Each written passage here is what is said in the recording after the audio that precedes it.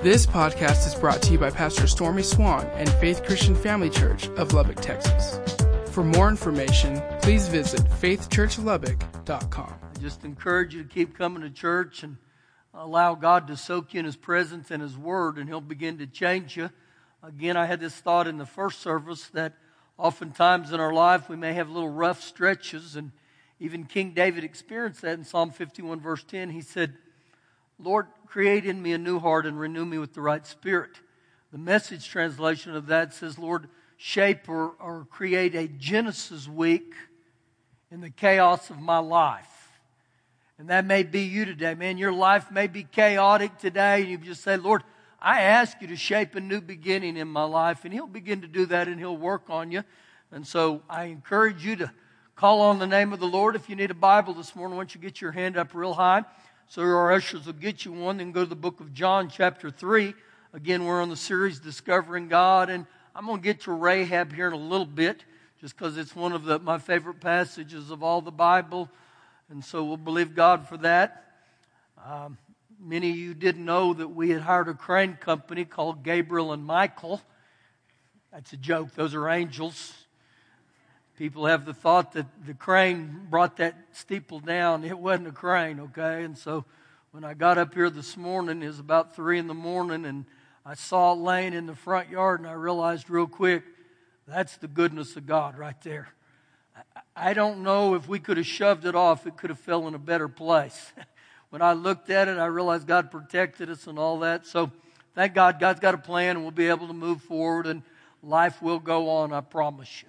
Well, let's begin here. John chapter 3, the Lord Jesus begins to speak here. He said, there was a man of the Pharisees named Nicodemus, a ruler of the Jews. And this man came to Jesus by night, and he said to him, Rabbi, we know that you are a teacher come from God, for no one can do these signs that you do unless God is with him.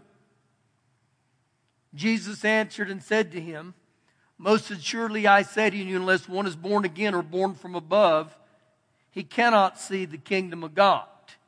The Amplified says it this way, you cannot see or know or be acquainted with and experience the kingdom of God. So Jesus' words I want to highlight a little bit there. He said, you cannot see the kingdom of God unless you're born again. Now, he wasn't talking about a physical birth there. He was talking about a spiritual birth. And the way that happens is that I repent of my sins and I ask Jesus to come into my heart. And so when we're not born again, we're disconnected from our source. God is ever one of our sources. And so the way I get plugged back into God is I get born again. It's very similar to that, to a self-cleaning oven. You can have a self-cleaning oven, but unless that oven is plugged into the electricity, the power source, it does me no good. Keep reading. Verse number 4. Nicodemus said to him, how can a man be born when he is old? Can he enter a second time his mother's womb and be born? Jesus answered, most assuredly I say to you, unless one is born of water and the Spirit, he cannot enter the kingdom of God. So the first thing he deals with, he said, you must be born of the water. Well, there's two looks at that, or two slants at it. Some believe it's water baptism. Some look at it and say it's literally the physical birth, that when a woman's water breaks, the child is then birthed. And so I believe it's talking more and more about a physiology or a biological birth than it is any other thing. The second thing, though, is he said you must be born again. So when you think about those two things, childbirth in the natural and being born again are very similar. When we're born into the world, or a baby is born into the world, there's great excitement, great joy, great enthusiasm. But even the Bible says that when one is born again, the angels in heaven rejoice. There's great excitement. But we all know this, that when you get born into this earth as a baby, that's just the beginning or the starting point. It's the same spiritually. What begins to happen is physically you begin to grow. You begin to mature. You begin to develop. Well, that's God's same look, or His desire for every one of us spiritually, is that I get born again, but that isn't the end point. I continue to grow, to develop, and to mature spiritually. But right here he says, You cannot enter the kingdom of God unless you're born again. So are we candidates to be born again? I believe we all have to start there. And if you're not born again, you can take the advice that he gave Nicodemus and go ahead and believe that and act on that today. Turn with me to the last part of the Bible there in the book of 1 John, right there before Revelations. 1 John chapter 3. And what I want you to do is I want to give you another slant of what the Bible talks about here that I believe will help us. 1 John chapter 3, verse number 7. Little children, let no one deceive you or lead you astray. He who practices righteousness is righteous, just as Jesus is righteous. Now, there's a word that really stands out there. He said, he who practices righteousness. The only way we're righteous is because Jesus qualifies. The 2 Corinthians 5:21 says that we are the righteousness of God in Christ. So why did he say there if we would practice righteousness? Or what would practice righteousness look like? Well, listen to some of these other translations and I believe it'll help you. The New Living says when people do what is right, it shows that they're righteous. The New International Version says he who does what is right is righteous. So what he begins to tell me is that when I get born again, there should be some evidence that I'm born again. There should be some changes in the way I act and I behave. It should become noticeable where they say, there's a change within you. Verse number 8. He who sins is of the devil, or he who practices sins or has the character of the devil, is for the devil has sinned from the beginning. So when we begin to look at this right here, he's literally talking about the person that practices sin. Habitual sin. It shouldn't be named among a believer that that's how it still defines me as a believer, that I'm dominated by sin. Now, literally what this is talking about is people who make a practice of sinning and then they try to justify it. How would that look? Well, when I live in sin, it's very easy for people to say, well, you know what? God just wants me to be happy. Well, is being happy, is that being able to sin? I don't believe that's how it should be, because when you think about this, I gave my heart to Jesus because I didn't like my behaviors. And so again, God's not against you being happy, but it isn't about you being happy so you can sin. Another area we try to justify our sin is many people say, well, that's why God gave us grace. Well, grace was never a license for me to sin. Grace is an empowerment to help me to not sin. And then one of the last ones I see is many people say, well, you know what? God loves me. Well, I'm not denying that God doesn't love us, but oftentimes He loves us, but He just doesn't like what we do. And in Proverbs 13, it instructs us as parents. It says, parents, the one who loves their children will discipline them, their behaviors and their attitudes. So that's very similar with God, that God wants to help us so that we're not dominated by sin. And so as we look at this here, we go back to the last part of verse 8, and it ends with, for this purpose the Son of God was manifested, that He might destroy the works of the devil, that He may undo or loosen or dissolve the works of the devil. So we see two strong characteristics of Jesus already. Number one, His desire is that every one of us get born again. His number two desire is that He came to destroy the works of the devil. The devil is still busy. He's doing things that come after each one of us. Now go with me to the book of Mark chapter 16. Mark chapter 16. And I want you to see the words of Jesus here this morning, because He gives us great instruction. And where we're going to this, it'll play into the rest of the morning. Mark 16, this is called the Great Commission. Verse 15. And Jesus said to them, go into all the world and preach the gospel to every creature. Now it's interesting. This is the first order or command that He specifically gives to each one of us. He emphasizes this and he says, preach the gospel. Tell them the truth. Give them the word of God. Look at verse 16. And he who believes and baptized will be saved, but he who does not believe will be condemned or will be damned. So when you look at this right here, in Jesus' words for humanity, there's only two choices. You either receive Jesus and you get born again, or you're eternally condemned. Now, many people who don't believe in Jesus, they'll say stuff like this to you. So you're telling me that if I don't receive Jesus as Lord of my life, that I'll go to hell for that? Well, the truth of the matter is yes. If I truly believe the Word of God, yes. God doesn't desire that any perish. That's in 1 Peter. God's desire that all are born again. But every one of us have a choice. But if I really believe the Scriptures, even though as hard as that may sound, I'll either be born again or I'll be condemned. Only the truth sets us free. It does me no good to stand up here and tell you everybody's going to heaven. That's not a true statement. Years ago, when my wife was teaching junior high, she had a young girl in her class who was about a 7th or 8th grader.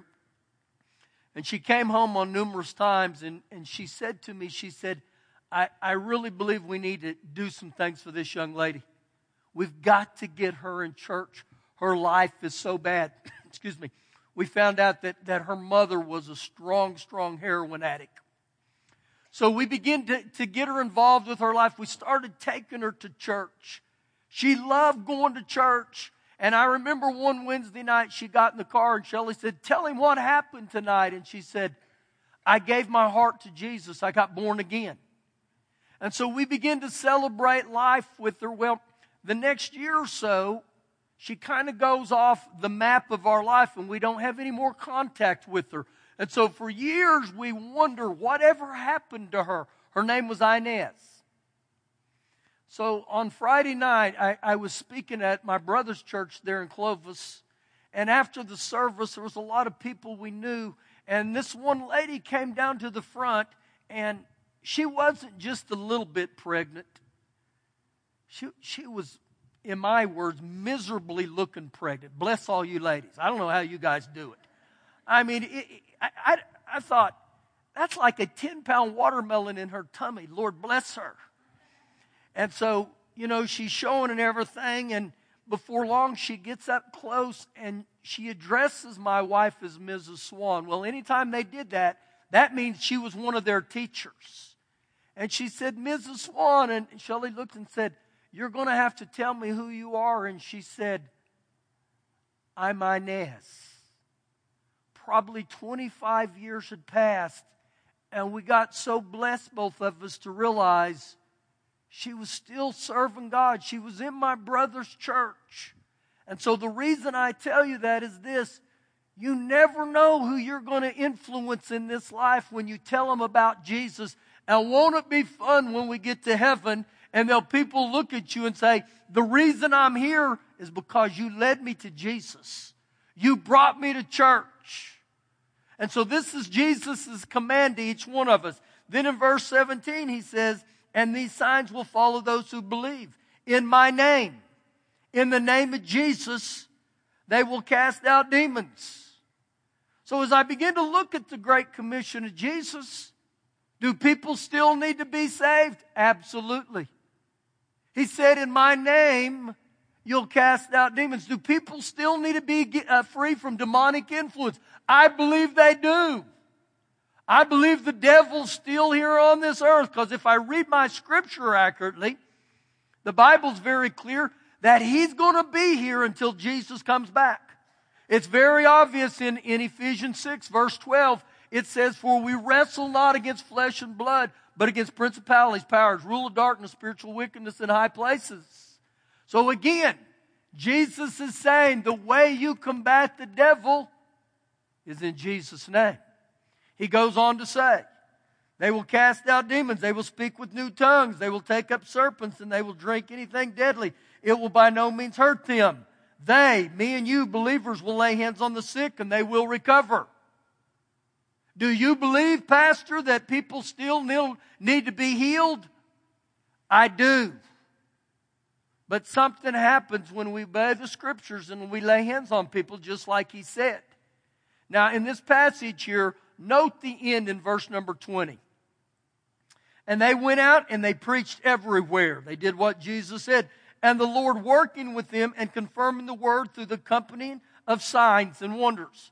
And so what happens here is when we preach the word, it's God's job. He comes in and says, I'm going to confirm my word. So when we look at all this, understand there's places for every one of us in this passage, certain things that we're to do as believers. Now you're real close there to Luke 8. Go back to your right just a little bit. And I want you to look at Luke chapter 8. And what we're going to do here the rest of this morning, we're going to look at two different women in the Bible. We're going to look at a woman named Mary of Magdala and then Rahab. Both of these, I believe, you'll see how they discovered God. But God does some special things within them. And I believe He still wants to do those things today. Luke chapter 8, verse 1. Now it came to pass afterward that Jesus went through every city and village, preaching and bringing the glad tidings of the kingdom of God. Note what Jesus was doing. He was preaching and teaching. The reason I highlight this goes back to Mark 16, the exact things that He told me and you to do. He said, don't give them Reader's Digest stories. Preach the gospel, preach the good news to them. Something happens when people begin to hear the word of God, the truth. And so Jesus does this, and it says, and the 12 were with Him, and certain women who had been healed of evil spirits, demons, and infirmities, sickness. So if we look right there, the very structure that the Lord Jesus gave me and you as New Testament disciples, He said, preach the word, don't put up with the devil, and lay hands on the sick. And this is exactly what He did here. Now, if you'll note some wording in there in verse 2, and He said, and certain women. It's interesting here that the disciples were with Him, and this group of women were with Him. In Jewish culture, the rabbi was not allowed to teach women. Many times within the church, we hear that often, that the woman is supposed to be silent within the church. But when I look at this right here, it's interesting to me that Jesus taught them. And Jesus ministered to them. So much that these ladies were around Him constantly. And so to me, you know what Jesus was saying right there? Men and women are created equal. If Jesus didn't have a problem with it, then who normally had a problem with it? The Pharisees and the Sadducees and the couldn't sees and the wouldn't sees. And so again, let's just look what Jesus did. Jesus becomes my guide. You know, some of the greatest prayer sessions I've ever had in my life with people laid hands on me was women. They were so touched by God and so anointed by God that I'd say, have at it, lay hands on me, and something would happen. And so again, I'm just throwing that in as a little side note. If Jesus didn't have a problem with it, why should we? Well, got a lot of amens out of that. Keep reading, verse 2. And Mary called Magdalene, out of whom came 7 demons. Out of whom came 7 demons. Now, if you have 7 demons cast out of you, it's not because of righteous and holy living, okay? Many believe here she was a prostitute, but you can't find that in Scripture. It does not say that at all. But it's very clear she's got some problems. So if you've got 7 demons in you, like this woman had, it would be obvious there's pain in your life, there's disappointment in your life, there's shame in your life, and there's probably a lot of failure in your life. And so when we look at this woman called Mary of Magdala, she not only discovers Jesus when He casts the devil out of her, But if you study her life, she continually serves Jesus. She had a future that was so totally different. And the Bible's very clear that the morning that Jesus rose from the grave, the very first person that saw the risen Savior was this same Mary from Magdala. This shows me two things. One, that her salvation was incredible. But number two, she kept serving Him. She kept honoring Him. God still does those things. One of the words I want to highlight here this morning is a word called restore or restoration. Now turn with me to the book of Joshua chapter 2. And as you're turning there, let me give you the definition of the word restoration. It means to give back. It means to return. It means to renew. Now this is the last one I really want to highlight it. It means to revise the future. So many people, when they discover God, they also have their future revised. Listen to Jeremiah 29, verse 11. The thoughts I have toward you are that of peace and not evil, to give you a future and a hope. So what you saw with Mary of Magdala is not only did Jesus save her, He revised her future. Now I really want to highlight this next woman. So we start in Joshua chapter 2, verse 1. Now Joshua the son of Nun sent out 2 men from Acacia Grove to spy secretly, saying, "Go view the land, especially Jericho." So they went and they came to a house of a harlot named Rahab, and they lodged there. So these 2 spies are sent from Joshua to check out this land. And they land at this lady's house who's a harlot. And you have the thought, well, why would the Lord lead them there? Well, and I don't mean this ugly at all, okay? But one of the reasons was because all the traffic that went in and out of her house every night, it would be easy to mix right in with that flow. So if you look right here, it specifically says this woman, her name was Rahab the harlot. When you see the word harlot, it gives you an idea of some of her behaviors. This woman named Rahab is mentioned 8 times in the Bible. 6 of the 8 times, it specifically labels her Rahab the harlot. The reason I highlight that is because this was a label, or this was a description that described this woman's name. Now, if she went back to her class reunion, her identity would probably have been, hey, there's Rahab the harlot. So in saying that, are there certain labels that identify you or bind you to this day? Just think about right now. Would there be certain labels that people would say, that's how I identify? You know, it's Joel the Magnificent, the handsome, daring, exciting. So I'm just giving you ideas of words that would describe us. Now, before we get born again, often we have words that describe us that aren't the greatest. But what I found out that many times, even when people get born again, if they don't allow Jesus to come in and revise their future and restore them and allow Him to keep working, they go through life with that same label. Here's a thought for you. If you had friends in your life right now that were real close to you, what would the labels they give you right now?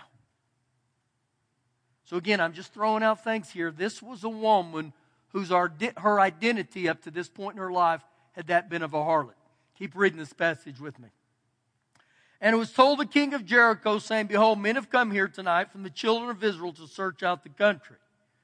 So the king of Jericho sent to Rahab, saying, "Bring out the men who have come to you, who have entered your house, for they have come to search out all the country."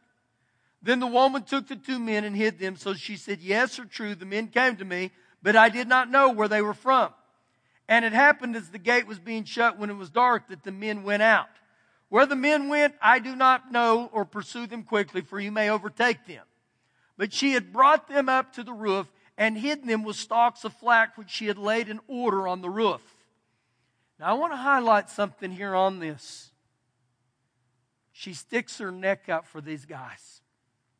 In their custom, if she would have been caught hiding them, they would have killed her right there. So she really goes out on the limb for them and she hides them. Verse 7. Then the men pursued them by the road to the Jordan to the fords. And as soon as those who were pursued them had gone out, they shut the gate. Now before they lay down, she came up to them on the roof and she said to the men, I know that the Lord has given you the land, that the terror of you has fallen on us, and all that the inhabitants of the land are faint-hearted because of you. For we have heard how the Lord dried up the water of the Red Sea for you when you came out of Egypt, and what he did to the two kings of the Amorites who are on the other side of the Jordan, Sihon and Og, whom you utterly destroyed. And as soon as we heard these things, our heart melted. Neither did there remain any more courage in anyone because of you, for the Lord your God. Now, if you note in there, this is the third time she identified the Lord of the Hebrews. She specifically says Lord, and she said, because for the Lord your God, he is God in heaven and above and on the earth beneath. In Romans chapter 10, if you look at verse 9 and 10, it says the way we get born again is we believe with our heart and we confess with our mouth that Jesus is Lord. I really believe right here that her confession that God, your God, is Lord, I believe she gives her heart to God right there. Over and over she confesses how God was. Verse 12. Now therefore I beg you, swear to me by the Lord, since I have shown you kindness, that you also will show kindness to my father's house and give me a true token. And spare my father, my mother, my brothers, my sister, and all that they have, and deliver our lives from death. Now think about her prayer right there. She said, I want my mom and dad. I want my brothers and sisters. I want all my relatives, my cousins. I want all of them to go to heaven with me. I want all of them to be there with me. And so, again, that's the same with every one of us. Our heart's desire is that all our family members go to heaven. So we keep reading, and it really gets interesting. So the men answered her, our lives for yours. If none of you tell this business was ours, and it shall be when the Lord has given us the land that we will deal kindly and truly with you. Then she let them down by a rope through the window, for her house was on the city wall, and she dwelt on the wall. And she said to them, get to the mountain, lest the pursuers meet you. Hide there 3 days until the pursuers have returned. Afterward you may go your way. So the men said to her, we will be blameless of this oath of yours, which you have made us swear, unless when we come into the land, we bind this line of a scarlet cord in the window through which you let us down, and unless you bring your father, your mother, your brothers, and all your father's household to your home. Now, when we read about the scarlet cord, it's symbolic of the redemptive work of Jesus Christ. Up to this point, her past didn't matter. Her present didn't matter. The only thing that he said would matter is when we come back to take this place, there better be a scarlet cord hanging out of that window. And all your family members, they better be there too. Now when you study the scarlet cord, it can take us back into the Passover there in the book of Numbers, especially Numbers 11.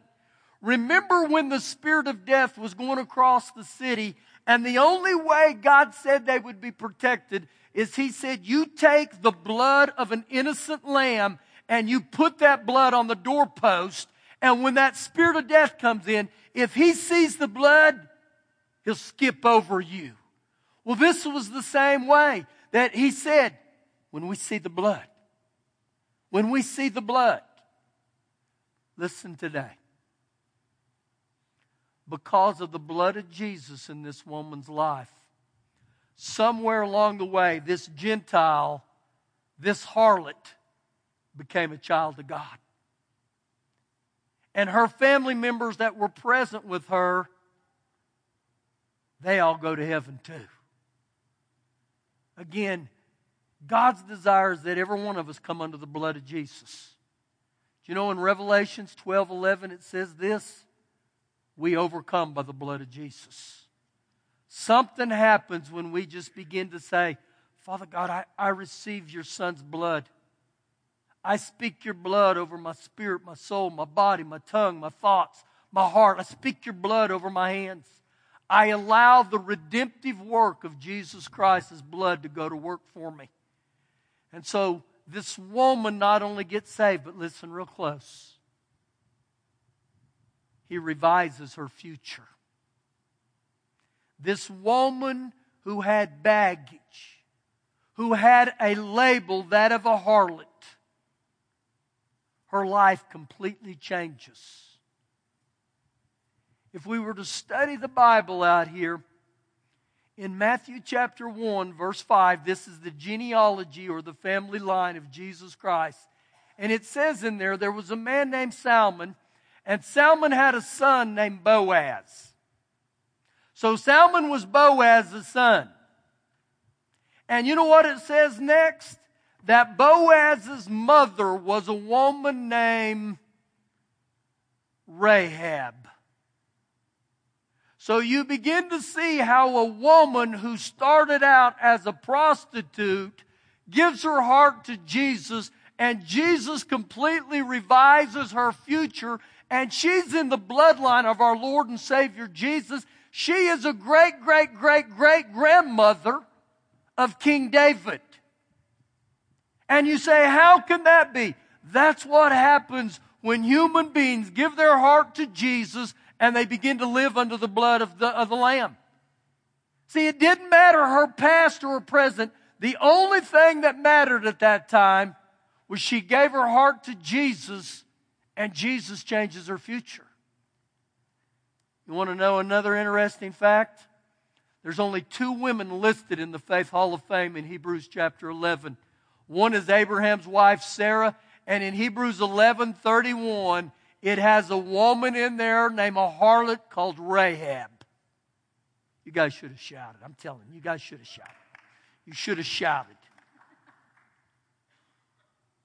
God still not only saves us, He wants to move you in your future here while you're still on earth. And so as I read that, I said this last week. What I do in the natural, I shouldn't be doing that. But because the God who saved me and restored me, He gave me a future. And He uses people just like that over and over. And remember, I said a week ago, at a young age, I was full of the devil myself. But God not only saved me and my brother cast the devil out of me in Jesus, He revised my future. And as I looked at my life, I can truly say this, and I'll ask this question and see how many of you agree with me. I wouldn't be married to the woman I'm married to right now if Jesus wouldn't have came into my life. How many of you would agree in your life? There's no doubt in my mind. But because Jesus comes into my life, it revises everything within me. See, it's the same with each one of us. I can tell you, not only does Jesus want to save you today, He wants to revise your future. It's just not where you start, it's where you end up. And understand this, is as long as I keep coming under the blood of Jesus, He moves in my life. Thank you for listening today. For more information, please visit faithchurchlubbock.com.